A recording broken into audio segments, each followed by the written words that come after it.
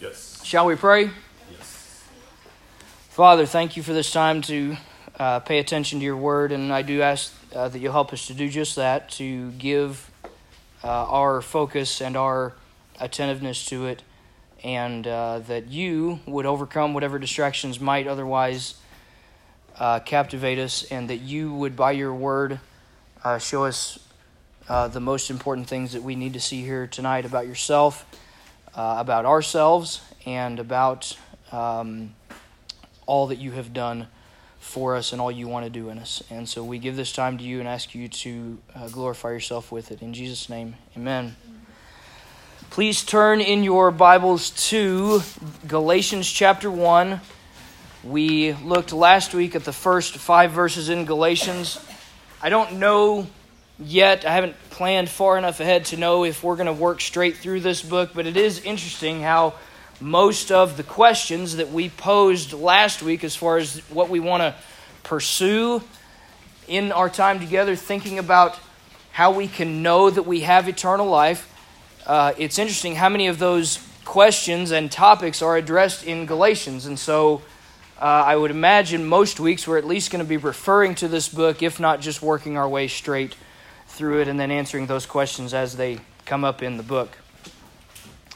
As we're doing this study and as we're trying to answer these very important questions about salvation and assurance, how we can know that we can have eternal life, we've got to be really careful to avoid a couple of extremes, and maybe you've even wondered about these extremes, and so it's probably good to address them. But one extreme would be, one caution that we would want to avoid is, if you are not a believer, I do not want to create in you a kind of false assurance. I don't want you to think that you're okay before God if you're really not okay before God. That would be very unloving of me to do that. So that's one extreme, one caution that I want us to avoid. The other extreme, the other caution would be, I don't want to create unnecessary doubt if you are a believer. So you might ask, well, how do I know? How am I going to know? The answer is, I probably don't. I know some of you pretty well. I have a pretty good guess about some of your relationships with the Lord, and I have good confidence in a lot of you that is a vibrant and realistic kind of thing. But this is why we must obey 2 Corinthians 13:5 that we read at the beginning. Examine yourselves to see whether or not you're in the faith. Test yourselves. Because if you are in the faith, Jesus Christ is in you, and you are in Christ. If you're not in the faith, neither one of those things are true. You are not in Christ, and He is not in you. But the command is, examine yourselves. I must do that for myself. You must do that for yourself. We all must obey that.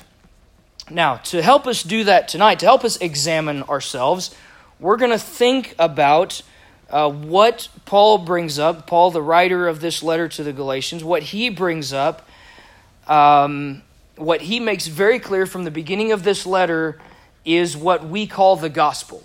And for us, the word gospel probably is very central to what we think about Christianity, and it should be.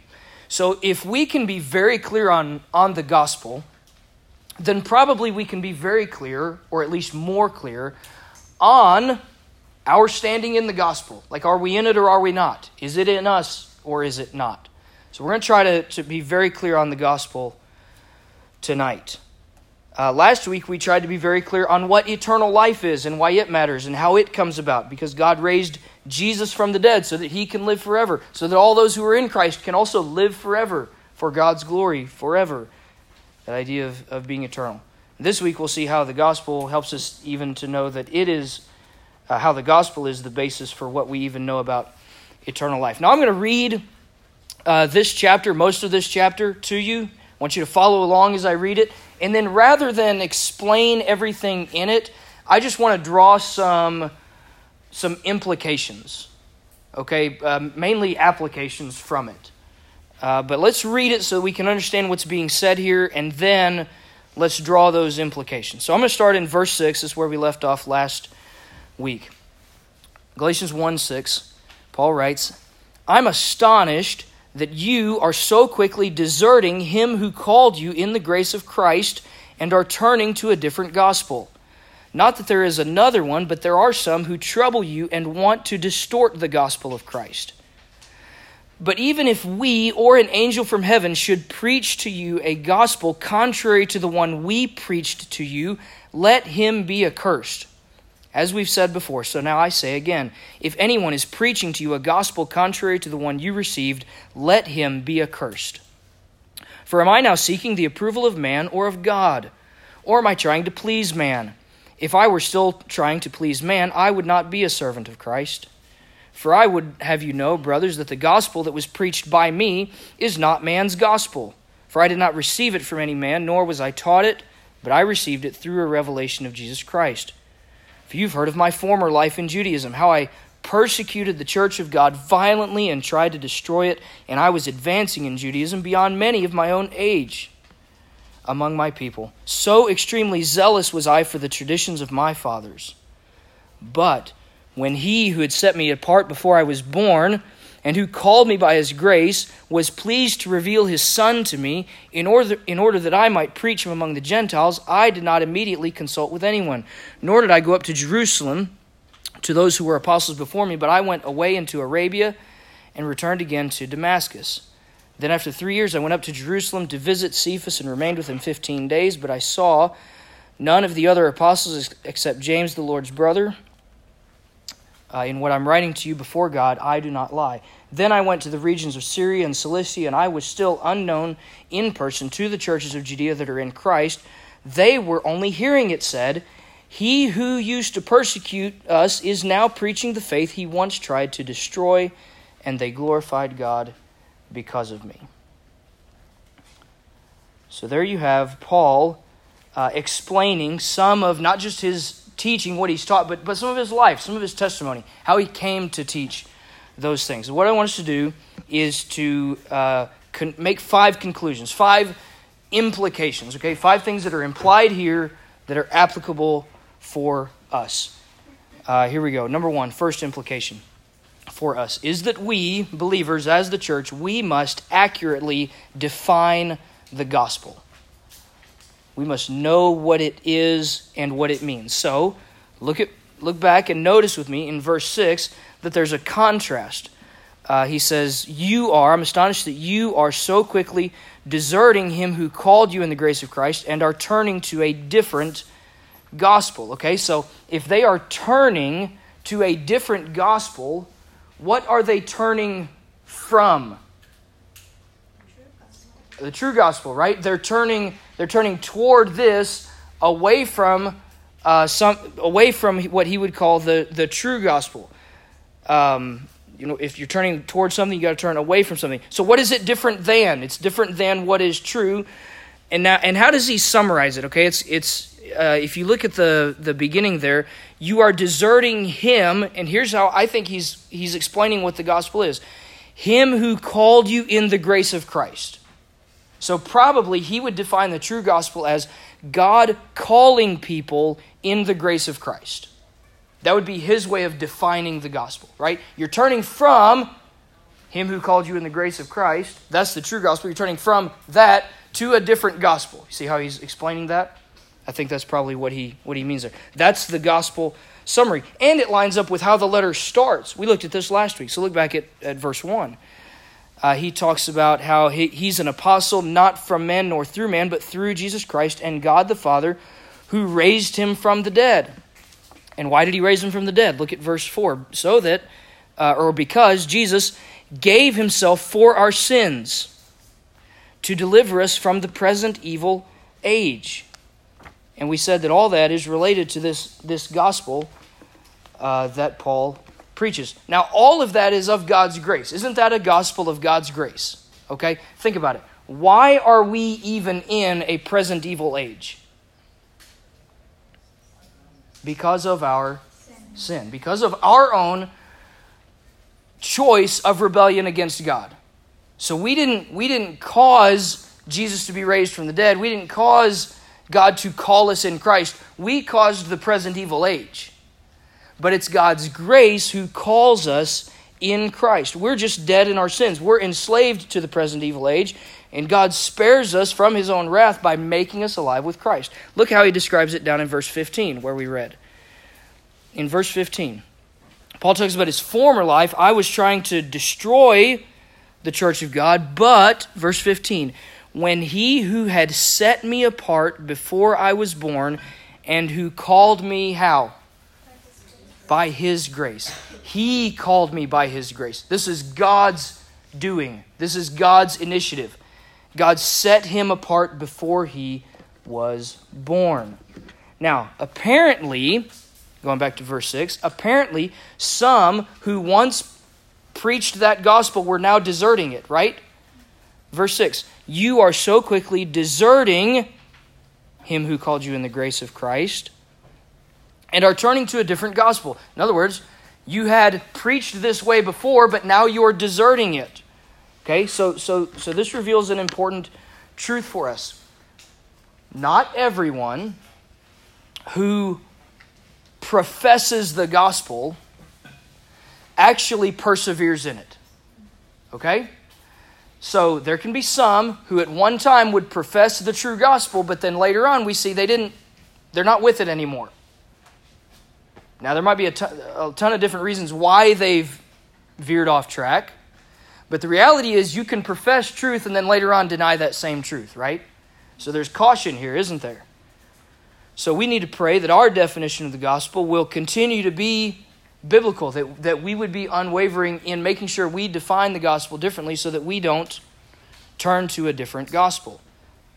So that's the first implication, is we've got to be able to define it. Here's the second implication.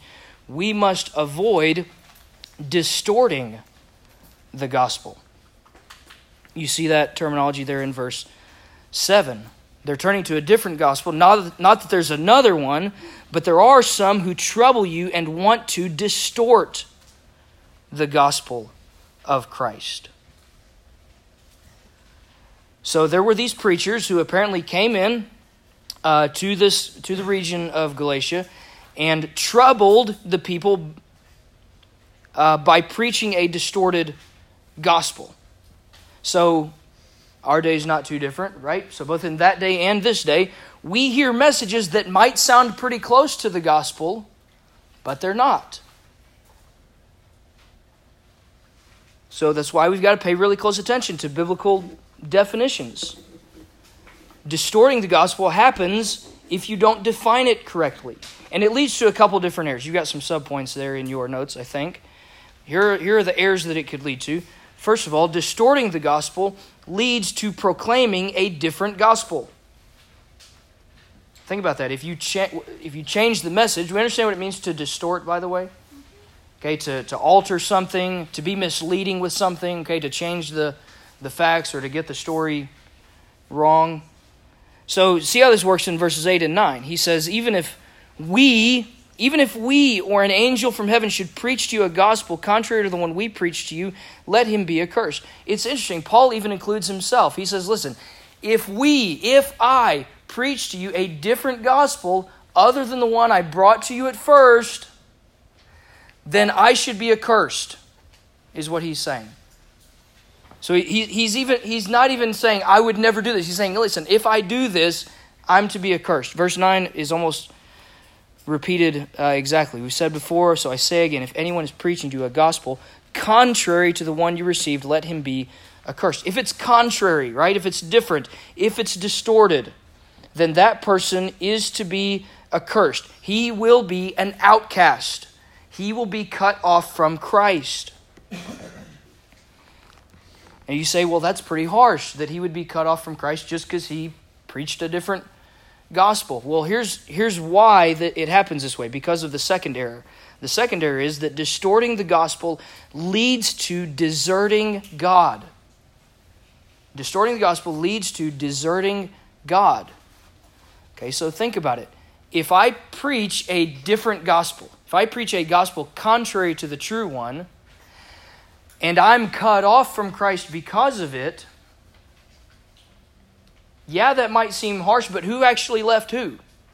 Did God leave me? Did Christ leave me?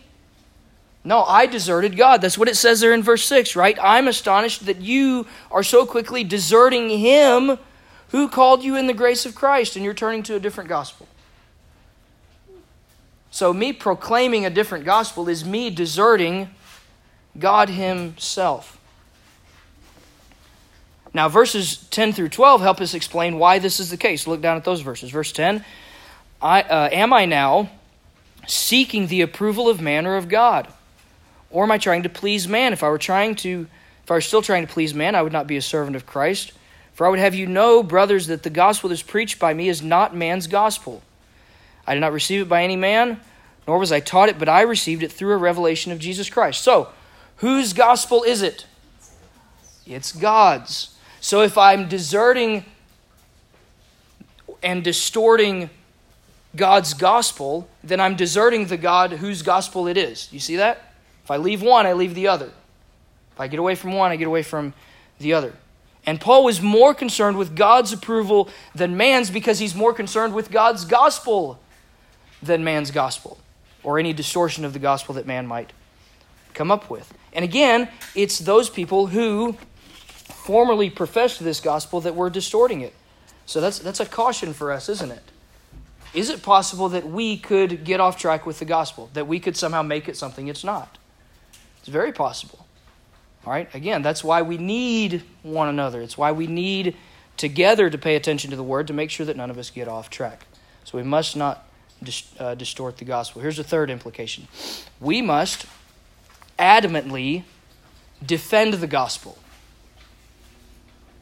Adamantly defend the gospel. Now this point is not explicit in any one statement in the passage. It's not mentioned separately from these other things that Paul says, but it's the whole of what Paul is doing. So his whole reasoning for writing and saying these things is to defend the gospel. He's giving these warnings, he's giving these teachings so that he can defend the true gospel against the false imitations of the gospel. Now, there's a couple different points I think that need to be made here. So, first, I think it's important we understand there's a difference between defending the gospel and being defensive about the gospel.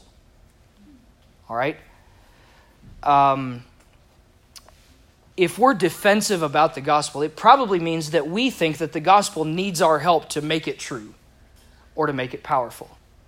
Okay? It doesn't. So don't do that. Now, defending the gospel, I think, is like what Jude commands. So if you read the book of Jude, he uses this phrase that he says believers should contend for the faith. Right? So it's almost like an act of warfare even, right? So we're fighting for truth. We're contending for the faith. And Paul, even in Philippians, says that the Philippians there partnered with him, he says, for the defense of the gospel, for the defense and confirmation of the gospel, to defend it so that we get it right. So, how can we know the difference? How can we know whether we're defending the gospel or just being defensive about the gospel? Here's, I think, probably a good test. If someone insults you because you believe the gospel, you may want to get defensive because they've attacked you. And I would warn, don't do that. Don't be defensive if somebody attacks you just because you believe something. So if someone insults you or someone misrepresents the gospel, if someone insults you, you're going to tend to get defensive about yourself, okay? But if someone insults or misrepresents the gospel, then you want to defend the gospel. You see the difference? We should do that. We should defend the gospel. We shouldn't defend ourselves if we're insulted for the gospel. So there's a little bit of a distinction there, I think. Now, when we defend the gospel, here's what happens. We do the fourth implication, which is this. We must appropriately display the gospel. We must appropriately display the gospel. Displaying the gospel is pretty closely associated with displaying Jesus himself. So verse 12, Paul says, I didn't receive this gospel from any man, nor was I taught it. I received it through a revelation of Jesus Christ. He's recounting his own conversion. And then he tells us about his life afterwards. He sought to put the reality of what had happened to him on display to others. And you notice that one thing that he did is he partnered with other believers. Now, what's the most strategic and best way for you and I to partner with other believers now? We're doing it right now, aren't we? We join churches, okay? We live in community with one another so that when we gather like this, we're doing all these things, hopefully. We're defining the gospel. We're defending the gospel. Hopefully, we're even displaying the gospel. As we read Scripture, as we sing truth, as we teach the Bible, as we pray for one another, as we build each other up, as we discuss these things. That's how we display the gospel. However, these things must not stay in this room. So, the fifth implication, we must articulate and declare the gospel. We must articulate and declare the gospel. So again, notice Paul's pattern. Look what he did. Verse 8. He says there in the middle of verse 8, let me start at the beginning. Even if we or an angel from heaven should preach to you a gospel contrary to the one we preached to you. What is he saying that he did? We preached to you. Right? So Paul received the gospel and then he preached it. He declared it. All right, look down at verse 11. He talks about the gospel that was preached by me. I've done this. I've preached the gospel. Look down at verse 16.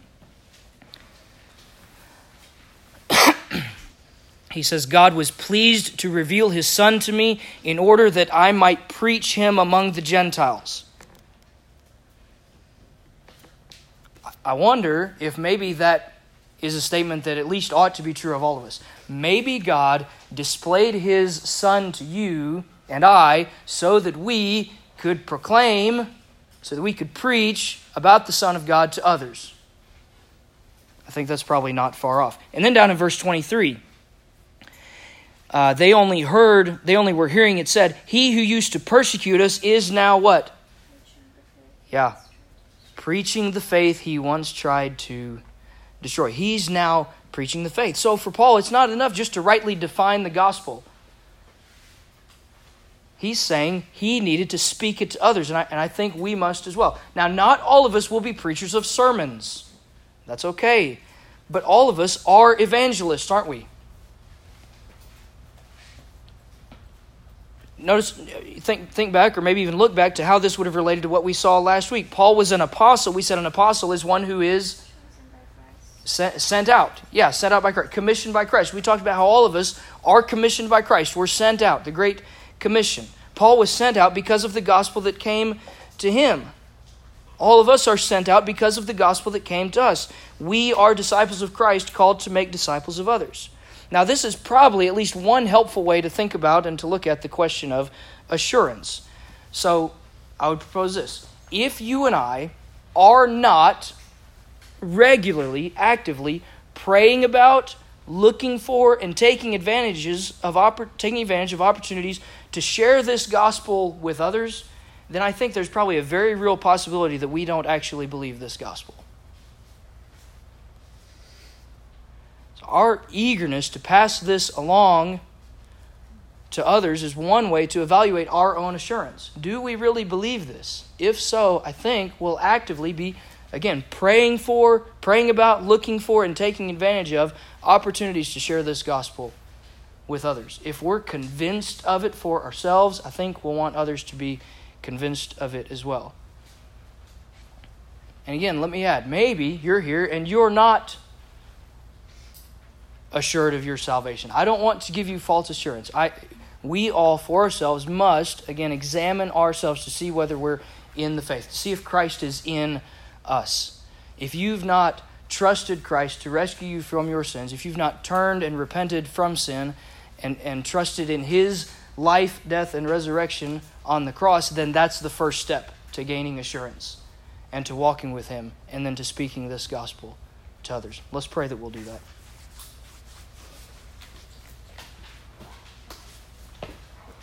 Father, we pray that you would make us so convinced of the good news of what you have done for us in Christ that we would confidently make it known to others.